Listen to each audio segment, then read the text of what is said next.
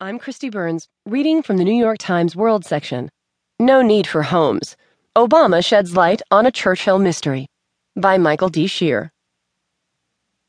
It has been perhaps one of the most enduring mysteries of President Barack Obama's tenure. What really happened to the bust of Winston Churchill that was once displayed in the Oval Office? With just months left in his term, Obama's first comments on the matter in Europe last week may have finally cleared up the